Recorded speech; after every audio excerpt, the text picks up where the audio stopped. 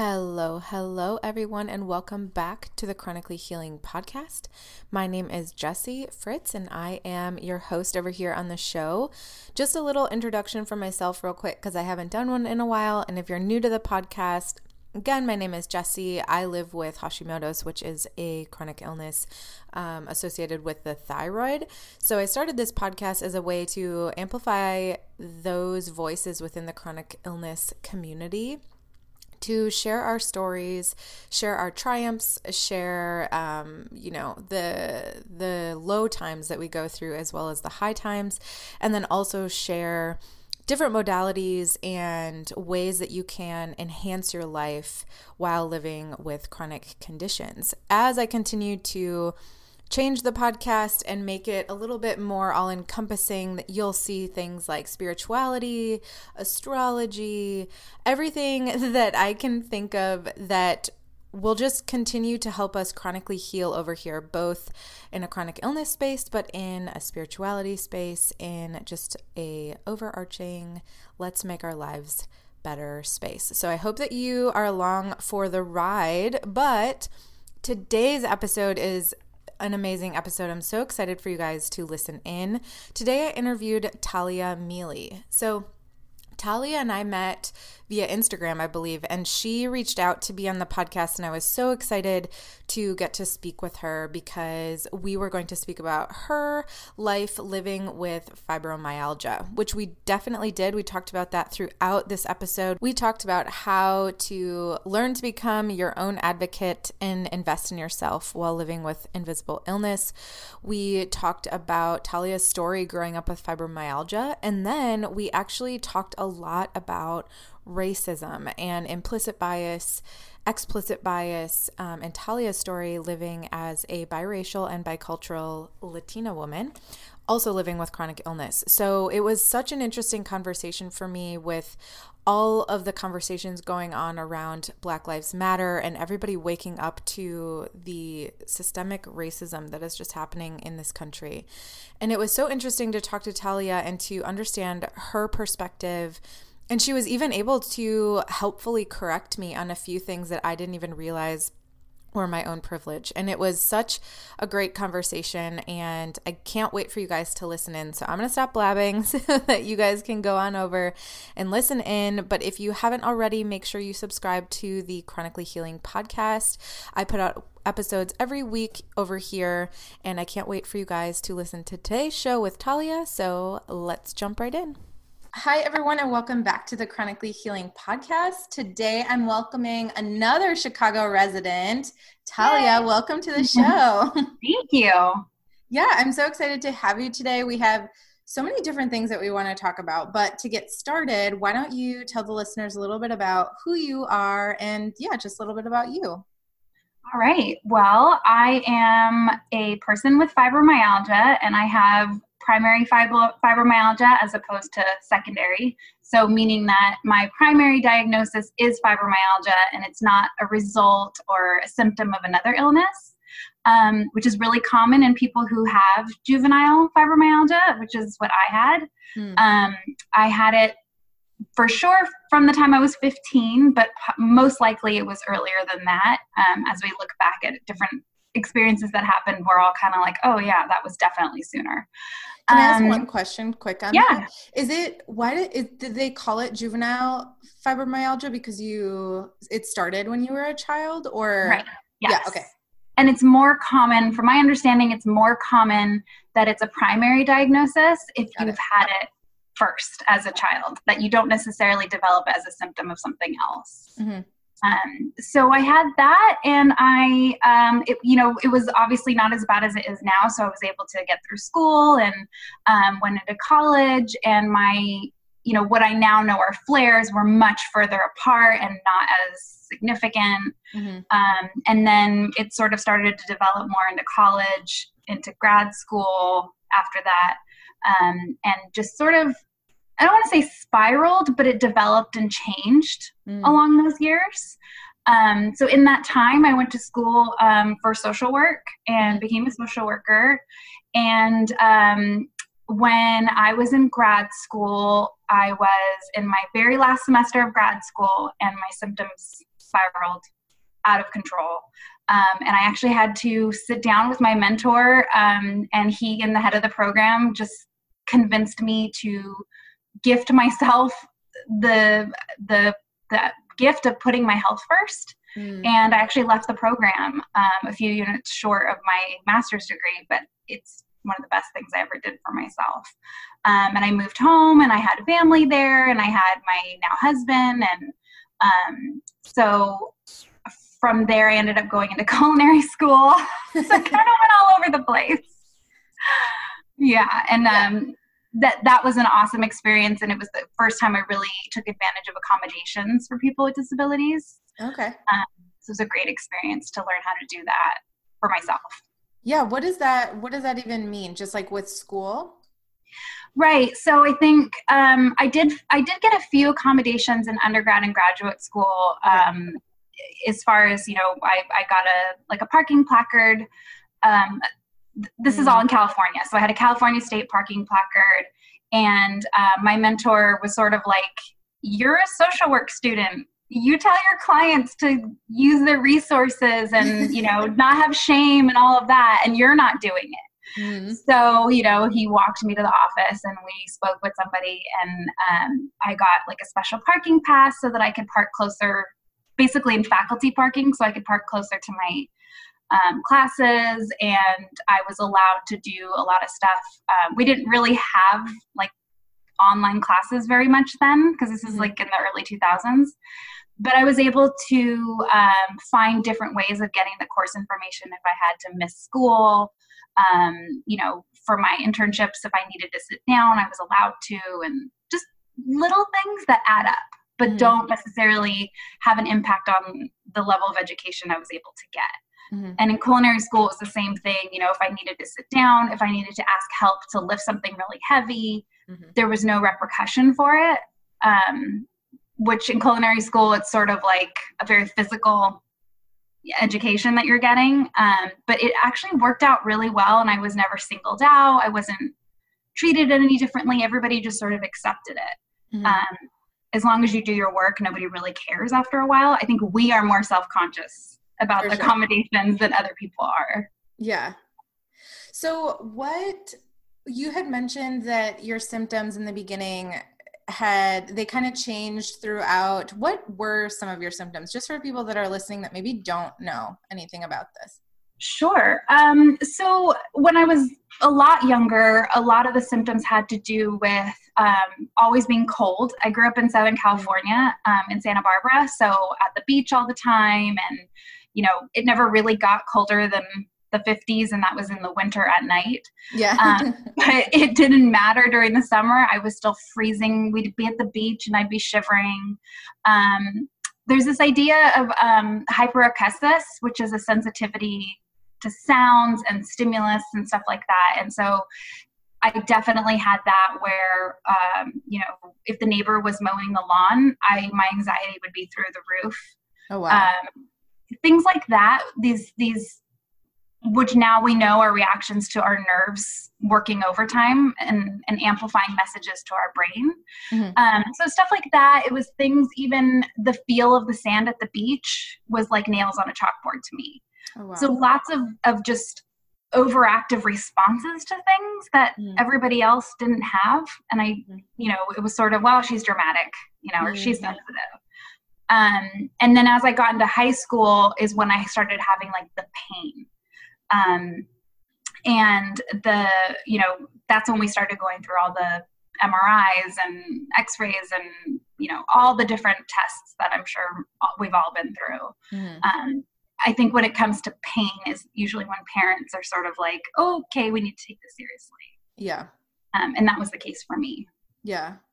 So what happened after your journey with college? What continued with how you were feeling? How did your illness kind of continue to affect your life in maybe good and bad ways?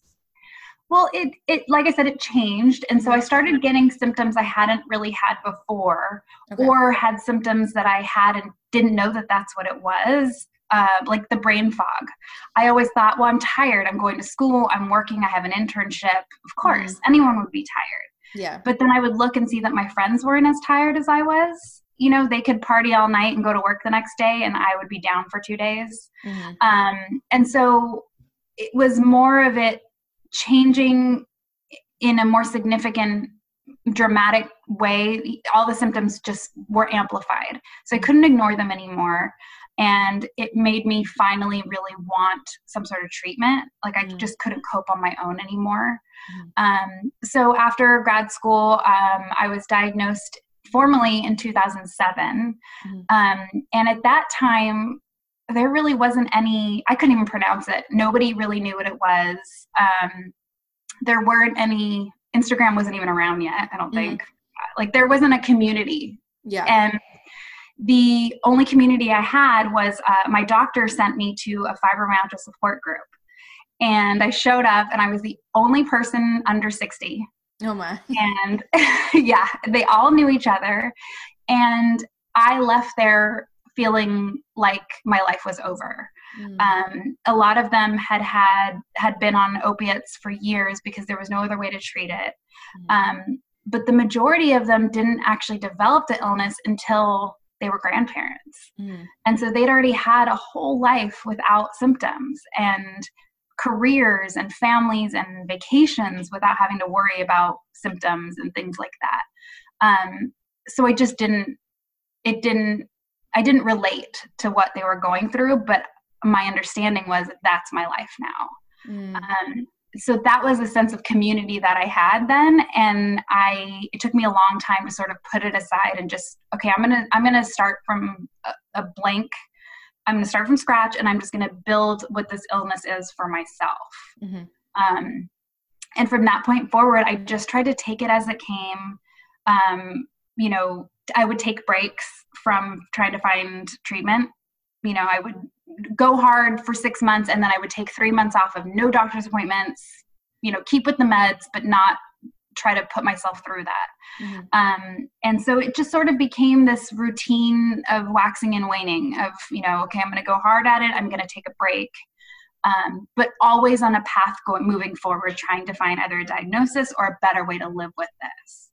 And so that was a long road, to say the least, to get to where I feel like I am now, which is at a place of acceptance of the fact that this is never going to stop moving. It's going to constantly be changing and evolving. Yeah. Right before I started recording, we were kind of talking about this just in general of like the kind of taking it day by day and like learning that just waking up one day and kind of, okay, this is what we have today. This is how we're going to move forward. So that's kind of like where you're at now, right? Right. And I actually worked as a drug treatment counselor for a while for an all women's program. And those women really instilled in me the idea of taking it a day at a time. And, you know, I was in my early 20s when I was doing that. And this concept of not having a plan as a planner was really just, it drove me up a wall. And it took these women who took the time out of their own treatments and their own programs to stop and say, like, you need to follow our lead and just wake up in the morning, deal with what's in front of you. You can't deal with what's going to happen tomorrow yet, you know? And that is something I carried with me forward without even realizing it. You know, I felt like I kind of like maybe washed away what they were saying to me. I sort of brushed it off. But a lot of it really did get in and affect the way that I moved forward in sort of letting go of control, which is really hard. It's so hard. I can second that for sure. I want to make sure too. So Talia and I have been talking, we had talked face to face a couple of months ago, and then we've kind of been chatting via Instagram and email since our world has kind of changed and the focus of things have changed as well with George Floyd's murder and the Black Lives Matter protests and movement and everything that's coming from that. And one big part of your story that we haven't touched on is the fact that you are Latina, correct? Right. And so when we were emailing, and correct me, this is totally a conversation I've never had before, so please correct me if I'm wrong, but you had mentioned that being a biracial Latina and racism has affected you and obviously has then affected your illness. And then, and so I'm interested to hear that side of your story as well. Right. So, I'm biracial and bicultural in the sense that my mom came here as an immigrant and didn't speak English, just sort of the typical story. Yeah. And my dad is Italian American. And so there's lots of biracial people in this country who really don't even identify that way. And a big part of it is the bicultural aspect, which is typically why a kid stands out is because their parent is different. Mm-hmm. And so I dealt with a lot of.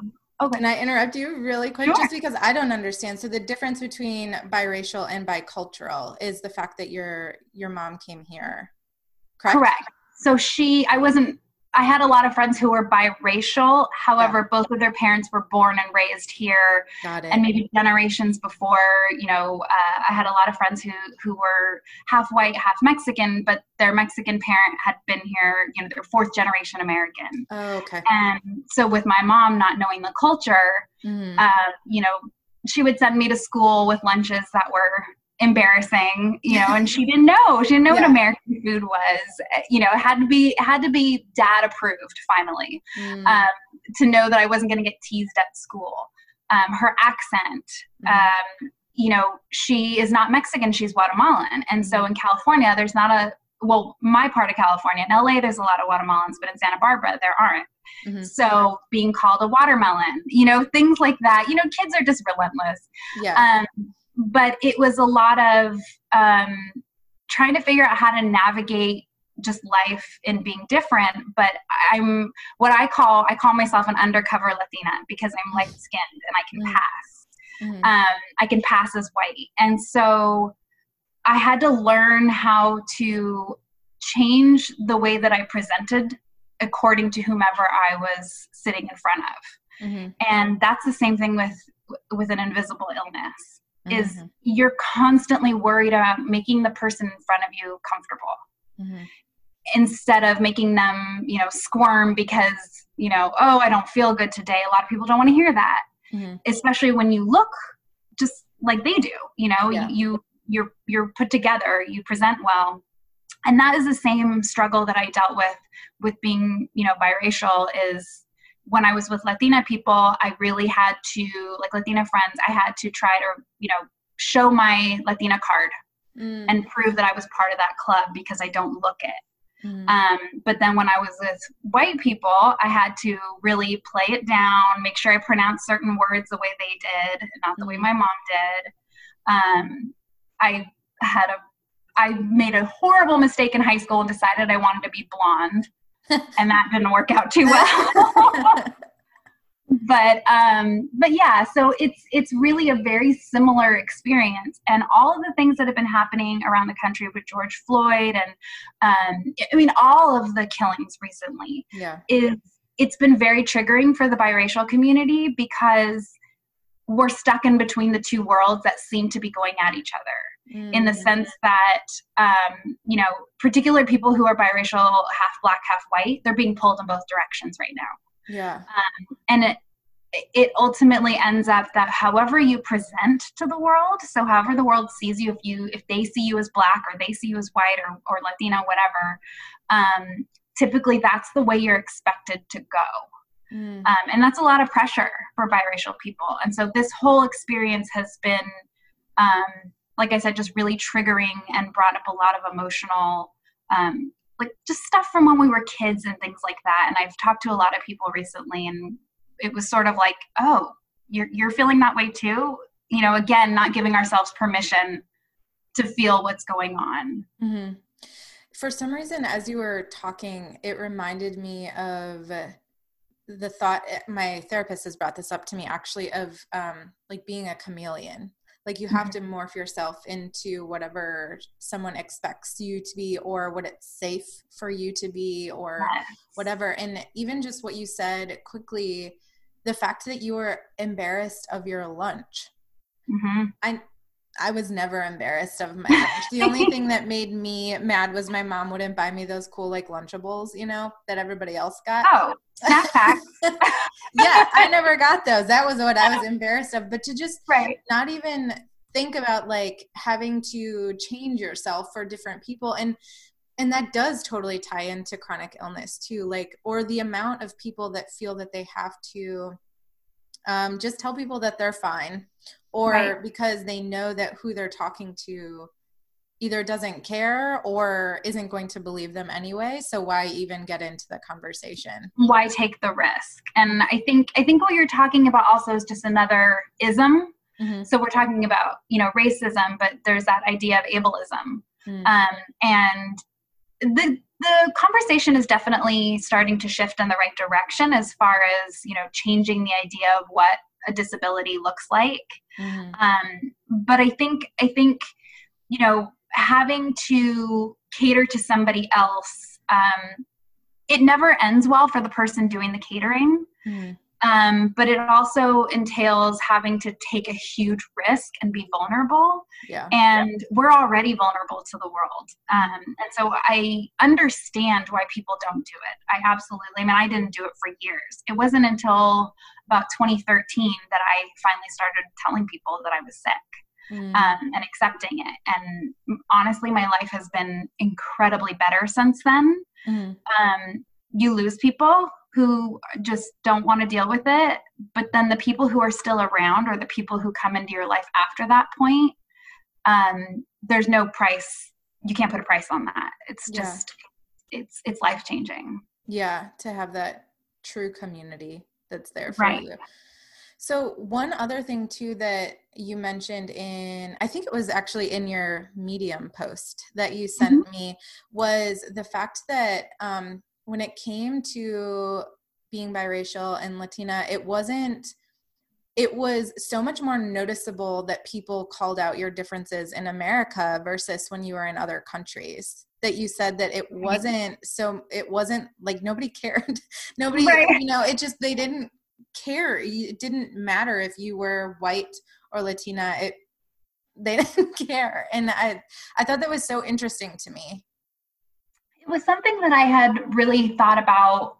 I mean, over the years, as I've traveled with my husband, you know, it sort of kind of brushed through my mind, and then I would let it go. And this last year we went down to Guatemala to see family, and my mom was with us, and, you know, she looks like a little Mayan woman, very dark, short, you know, the whole features, everything. And so obviously when I'm with her, you know, she gives me street cred, and it's obvious that I'm a Guatemalan.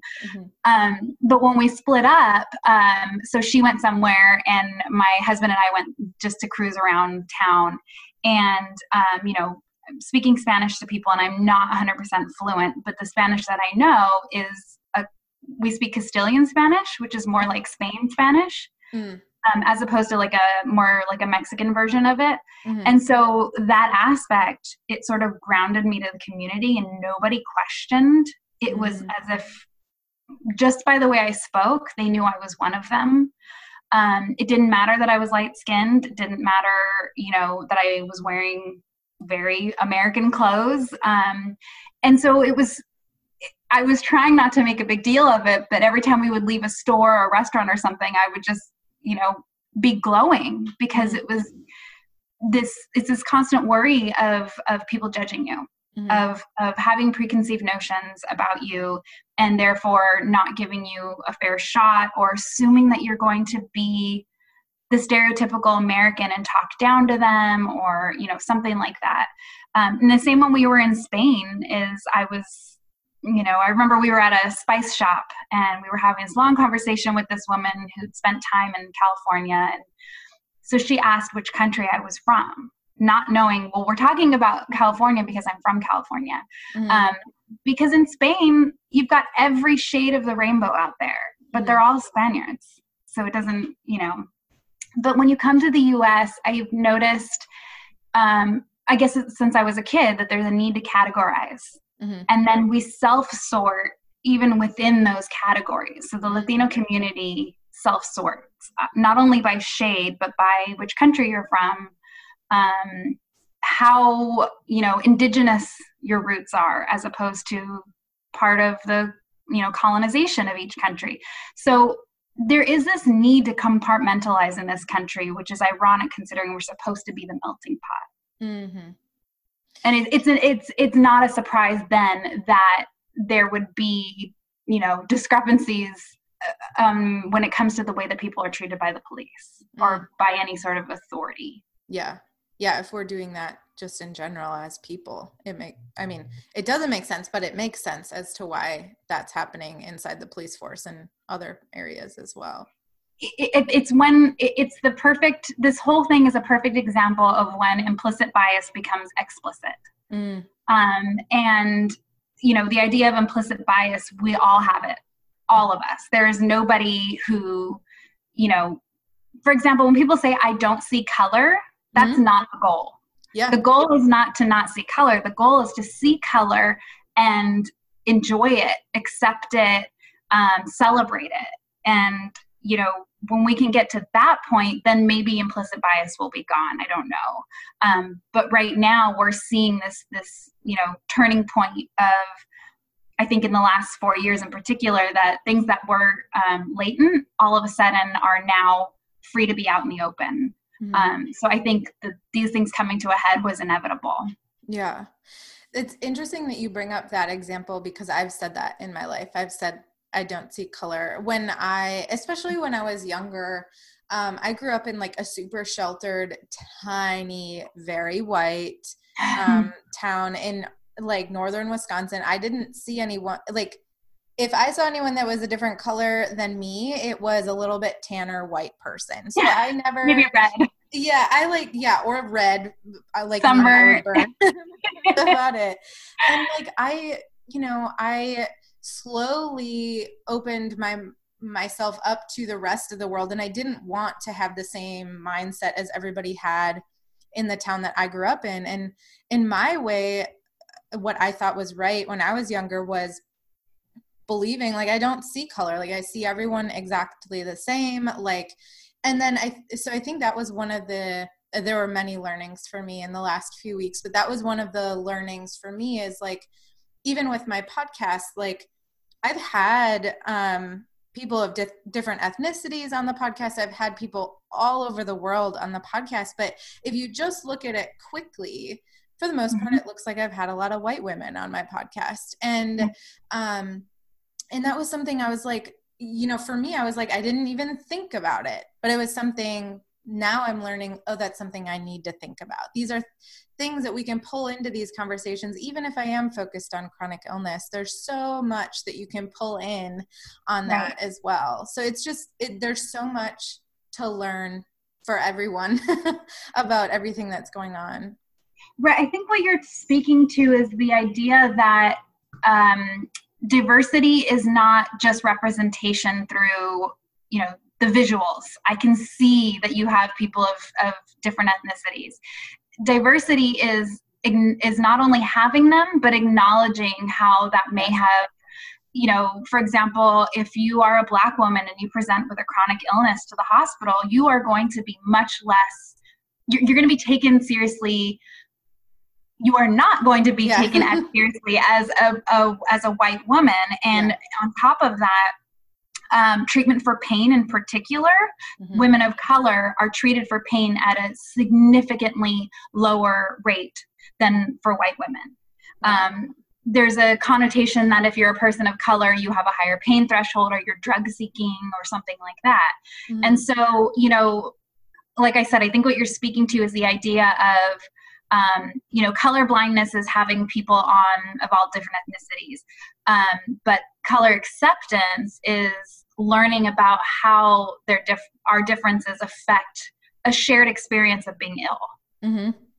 Yes, that's 100% it. And I don't love what's happening, but I love that these conversations are being brought forward, because I thought that I was, being an ally and I was being as helpful as I thought I knew how to, but now I'm just like learning all these new ways that I could. And at first I took it very personal. I felt so bad. I just felt like a bad person because I wasn't doing all these things. And once I got past making it about me and like once I got past that and I was like, oh wait, no, this is like a great learning opportunity. Granted, that was a little bit of perfectionism in there too, but like, this is a great learning opportunity for me to learn how to be better and how to like amplify people's voices and share sides of chronic illness that I didn't even think, like, I didn't know that people that didn't have the same pain management systems when they went into the doctor. They didn't believe them the same way. Like, I would not know that, like, because I've never experienced that. So it's so interesting to like continue that conversation. I'm wondering, like, too, on that, did you or your mom ever receive racism? I'm sure you did in normal life, but in like the chronic illness space at all? Yeah, so when I was a kid, I did experience a good amount of racism. They were sort of just anecdotes to my life for a long time. And when I got older and I started bringing them up to my mom, she's a therapist. And so it's like, let's talk about this. It was sort of taking a step back and understanding that these things are not just anecdotes. They affected my life moving forward. For example, my tiny little beach town, we had a little group of skinheads who had a huge problem with my dad marrying someone of color. And they tagged our house with swastikas in the middle of the night with spray paint. Oh my gosh. And, as a kid, it was sort of, the scary part was not the swastikas because I didn't understand what they were. The scary part was seeing your parents afraid. Yeah. And that look in my parents' eyes, the first time I saw that again after that was when I started to get sick. And it was the same look in their eyes. And as an adult now, I can sort of pull back and see it was an existential threat to them, both things. Their daughter being sick and, essentially a threat to their family. That's a very explicit example. The more implicit examples were, the place I grew up. A lot of people have heard of Montecito. It's like one of the wealthiest places in the country, and that's where I went to school. And I would have wealthy women come up and yell at me for letting my nanny kiss me and hug me, and it was my mom. And they didn't realize that she wasn't the hired help; she was my mother. And at the time, my mom was sort of like, they don't know, just ignore it.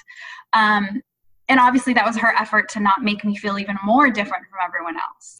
But as I got older, again, it was sort of like, why are people telling us our story? And with my illness, it was the same thing. Like, the idea of being gaslighted is parallel in both racism and chronic illness. And both of the experiences have taught me that I need to be the one to tell my story.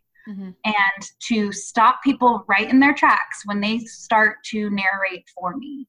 And that's taken a lot of hard work, and it takes a lot of finesse sometimes, because you will offend people no matter how nicely you say things. So I learned a lot from both of them. They had very similar effects on my life. Yeah. And I think that kind of goes into a little bit of, it goes into like learning how best to be an advocate for yourself in all areas of your life. But what was that journey like for you? I'm always interested in, like, we kind of have touched on it throughout, but like just learning to become your own advocate when it comes to your life as a human, when it comes to having chronic illness, being able to stand up for yourself. And like you said, being able to do it. I don't want to say, like, sometimes you don't need to do it nicely, but like being able to like, just being able to learn how to be an advocate. I'm going to keep going on. And that's basically my question. Well, I don't know if you allow cussing on your podcast, but Sometimes you just need to tell people to fuck off. Yep. There really is no other substitute for that sometimes. Yes. But obviously you're not going to teach anybody anything by doing that. So but we, just like people of color, people with chronic illnesses cannot always be expected to make everyone else comfortable. It's not fair. Yes. And it's not always our job to educate other people. Mm-hmm. And that's something you hear from people of color. You know, it's not my job to teach you. You know, you got to figure it out. It's the same thing with chronic illness. But I think as far as advocating for myself, I really learned to do what I would have told my clients, to sort of practice what you preach. Mm-hmm. And a big thing is, first of all, really, truly believing in every cell of my body, I am not crazy. This is not all in my head. I'm not going to add on gaslighting myself.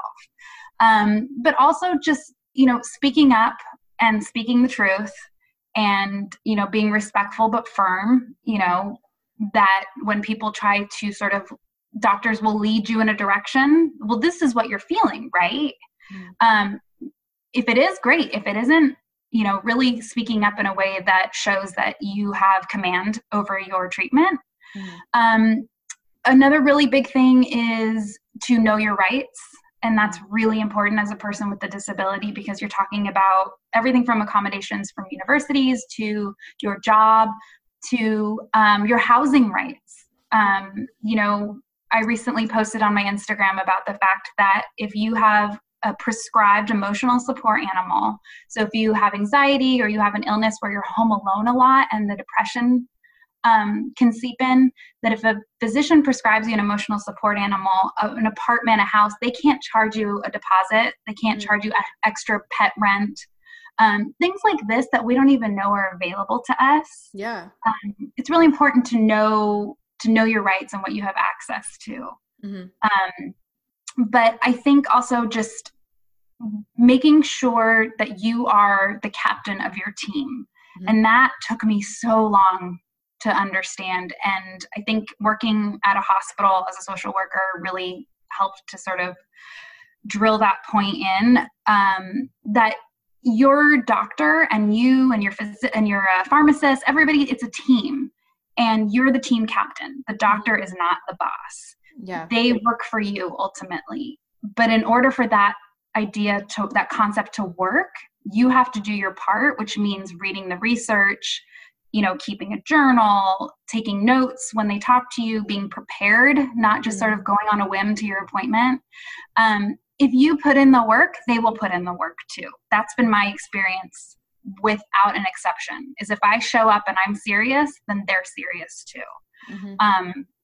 So I think advocating for ourselves is really just investing in ourselves. And unfortunately, sometimes that looks like work. It is work. But just realizing that we can gift that to ourselves, that we are worth putting in the effort to take control of our situation as much as we can in a situation where there is no control with a chronic illness. That's something we can control. Yeah.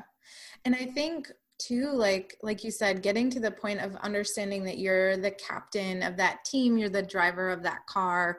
Right. I think it's really important to take the time to find a doctor that understands that. And I think for so long, I didn't think that those types of doctors existed until I started, like you said, I started advocating for myself, and I started saying, no, I don't agree with this. Why do you want me to do this? What will this help with? Asking questions. And when, like, for me, I have a wonderful naturopath, and she, you know, at any time she'll be like, hey, I think you should try this. And I'm like, why? And she never takes it personally. She's very much like, these are these things. And I'll tell her, this makes me a little bit uncomfortable. And then she'll change it. Or for example, for me, I have a lot of issues with restrictive diets, which are a lot of times one of the first things that they do for you with a chronic illness is put you on a restrictive diet to see what's affecting. And for me, I have a background of like disordered eating when it comes to restriction and just extreme dieting and binge eating. So she knows that. So she's like, how can we slowly do this? What are some things that we can do? And I think I've had so many people reach out to me asking me about doctors and how to find a doctor. And a lot of people just there are doctors out there. There are so many doctors, so many practitioners out there, coaches out there who will help you in that way. And if that is not your doctor now, find a new doctor. You have that power, and it's so cute. Yes, and I agree, and I've had the privilege to do that as well. And I think this is something that sort of ties into what we were talking about earlier. Yeah. That the option to do that is a privilege. And there are so many people on Medicare and on Medicaid, and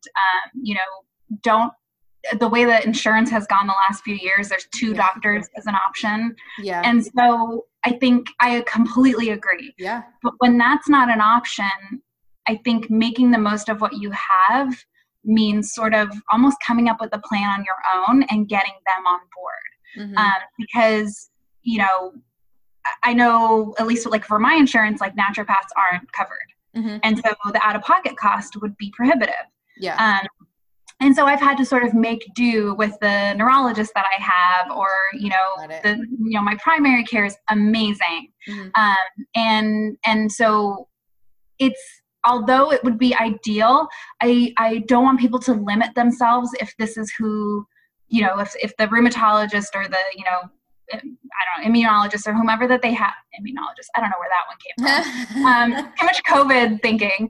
But whomever they have, if they're not serving them well and you don't have another option, then you take the reins and you come up with a plan and you do your research and you show up and you make them tell you why this plan won't work. And if they can't, then you figure out, you demand they help you implement it. Yeah. So I think, finding a way to work with what you have. And I think that's just the social worker in me, is you have very little to work with. Let's make the best out of it. And I think a lot of us have naturally kind of built that skill out of necessity. No, that 100% makes sense. I didn't think about it, but it's so true. Because even we're moving out of state here soon, so I won't be able to work with my naturopath anymore. And she's like this unicorn who like works for a chiropractor. So technically the like prescriptions and stuff go through him, which is why she's covered. She's like a unicorn naturopath.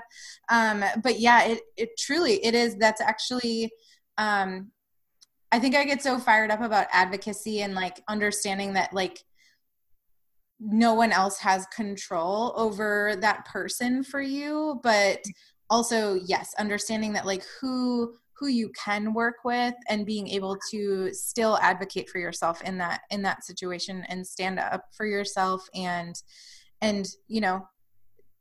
tell that you're paying them. So tell them what you need, explain to them that something isn't working for you, and working within your boundaries that you may have can still totally work 100%. Absolutely. Absolutely. We are nothing if we are not resourceful as people with chronic illnesses. Yes. Oh my gosh. That is so true. So one of my other questions that I had written down was about learning how to be proud of yourself. I think this is something that you and I had talked about forever, but like, how do you, when you're living with chronic illness, you're living with something that you just feel awful every day, and you can be in this state of victimhood, and it's so hard to get out of. And then when people come on my podcast or whatever, and they're like, yeah, I love my body, I'm proud of my body, a lot of people are like, what? Say what? So like how has that been for you? And do you have any like tips or things that you can talk to about that? Well, I think I got a head start in it in the sense that my mom is deaf. And so I learned from a young age that it really has no bearing on whether or not her life can be as amazing as if she wasn't deaf. But yeah, she had to do some things differently. Like the idea that everyone's wearing masks right now has been a challenge, to say the least. Oh yeah. But she's found ways around it, and you become very resourceful. So I have noticed that I've sort of shocked people when I've started to say that I am grateful to my illness. I wouldn't be the person that I am today without it. when, even before I had a diagnosis, when my symptoms were getting bad and I was working as a social worker, the level of empathy that I was able to have with my clients, especially when I was working in mental health, like different things like that, dealing with the outside judgment, it really gave me a sense of pride that I wasn't going from what my textbooks were teaching me on how to, advise these people to go forward. I was speaking without projection from my own experiences. And when they would tell me their experiences, I could relate, so that when we came together to create a plan of some sort, I came from a place of knowing whether or not something would actually work, a way to make ourselves more visible. I don't know if this is making any sense, but the depth of empathy really meant a lot to me. And it also showed me that I think women in general are stronger than we realize. Yeah. And when you have a chronic illness, everyday tasks are so much more difficult. And a lot of that became apparent to me when I would hear other people complain. And I would think, they're complaining. I got that done too, on top of being ill. And I would feel a sense of pride in my ability to accomplish something. And I think we need to be very clear about the fact that not being able to work does not mean you're worthless. You are surviving every day. And something I do want to really, make sure is clear and be sure to mention is that people with fibromyalgia have a much higher rate of suicide and than the general population. And that's something that we need to work on. The idea that we are not worthless, we are not a burden. We have things to offer this world, even if it's just being around for your family. If you don't have kids, you have aunts and uncles, people who want you there, and you have something to contribute to their lives. So I think that was a big part of me, finding pride in being ill. Is everybody's struggling in life in general, but a lot of them aren't struggling with also having an illness. And that's something that I'm really proud of. Yeah. I think that that's so true. And finding anything to be proud of in yourself, or to just feel accomplished. I think that especially as women, but even just, personality types that tend to have chronic illness, all that kind of stuff, we tend to hold ourselves to this level that isn't even workable for a quote unquote normal human.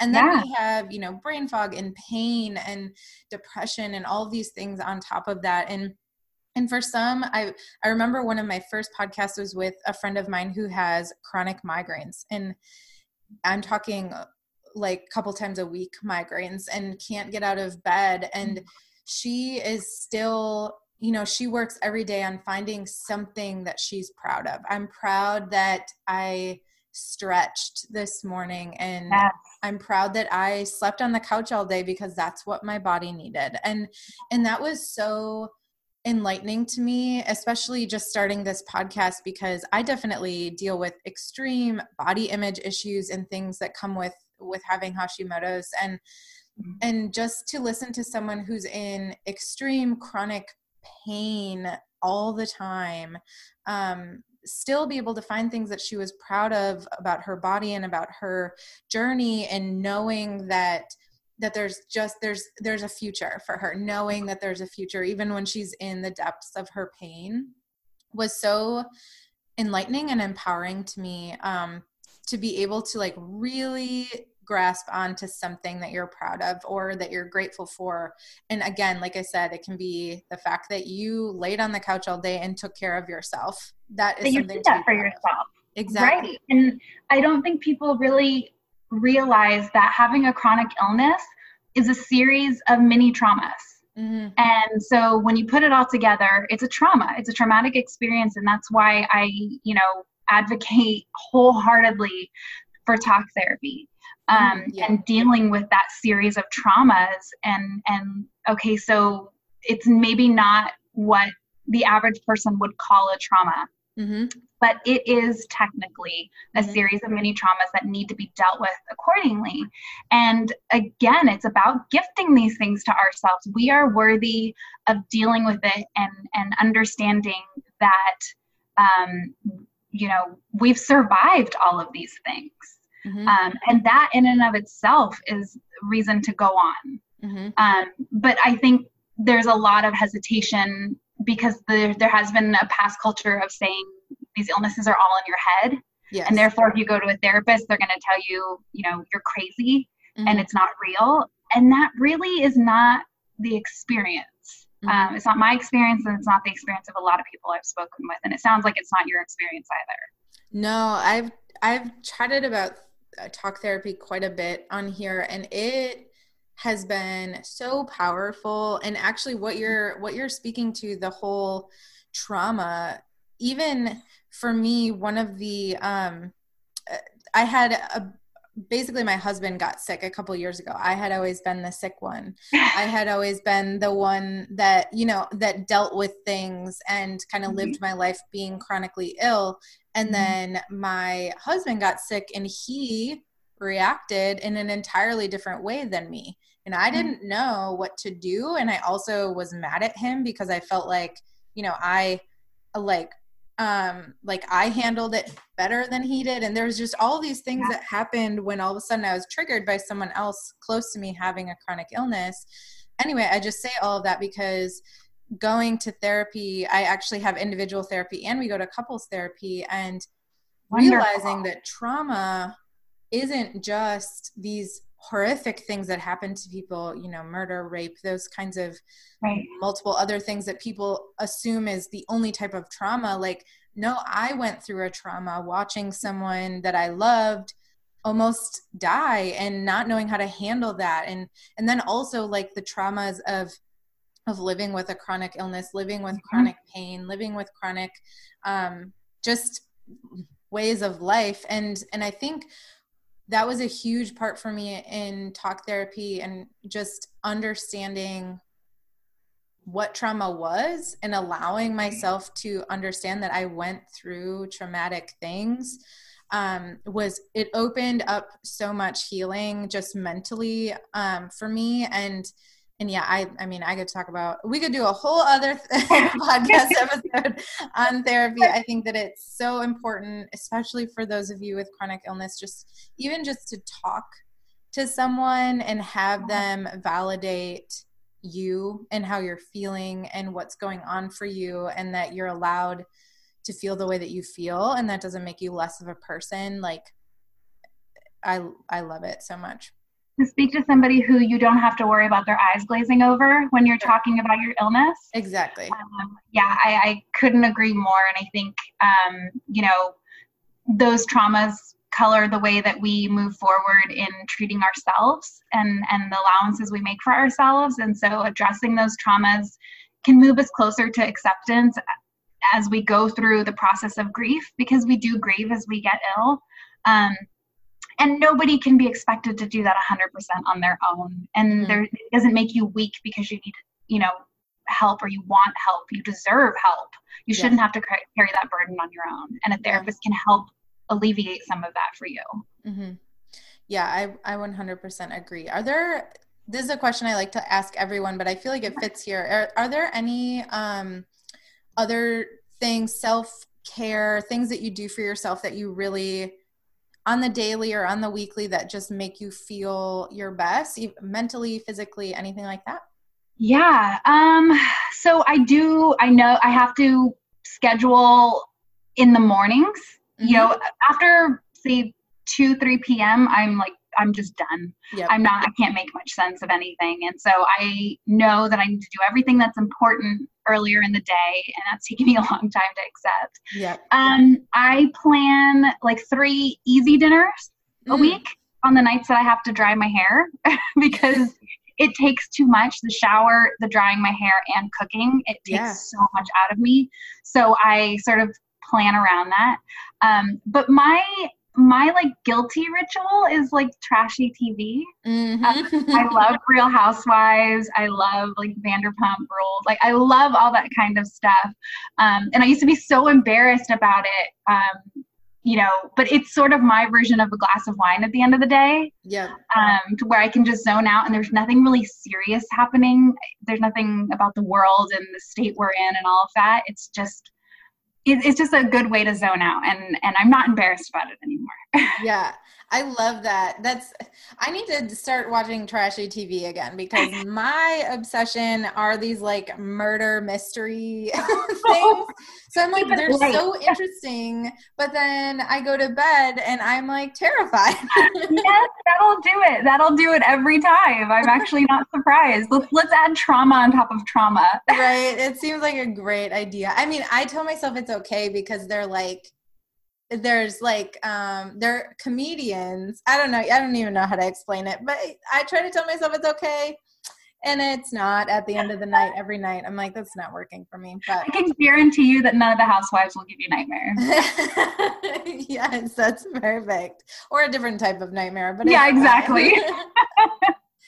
So for everybody that's listening, what is a way or a few ways that they could get in contact with you or follow you on Instagram, or just get to reach out to you if they'd like to? Sure.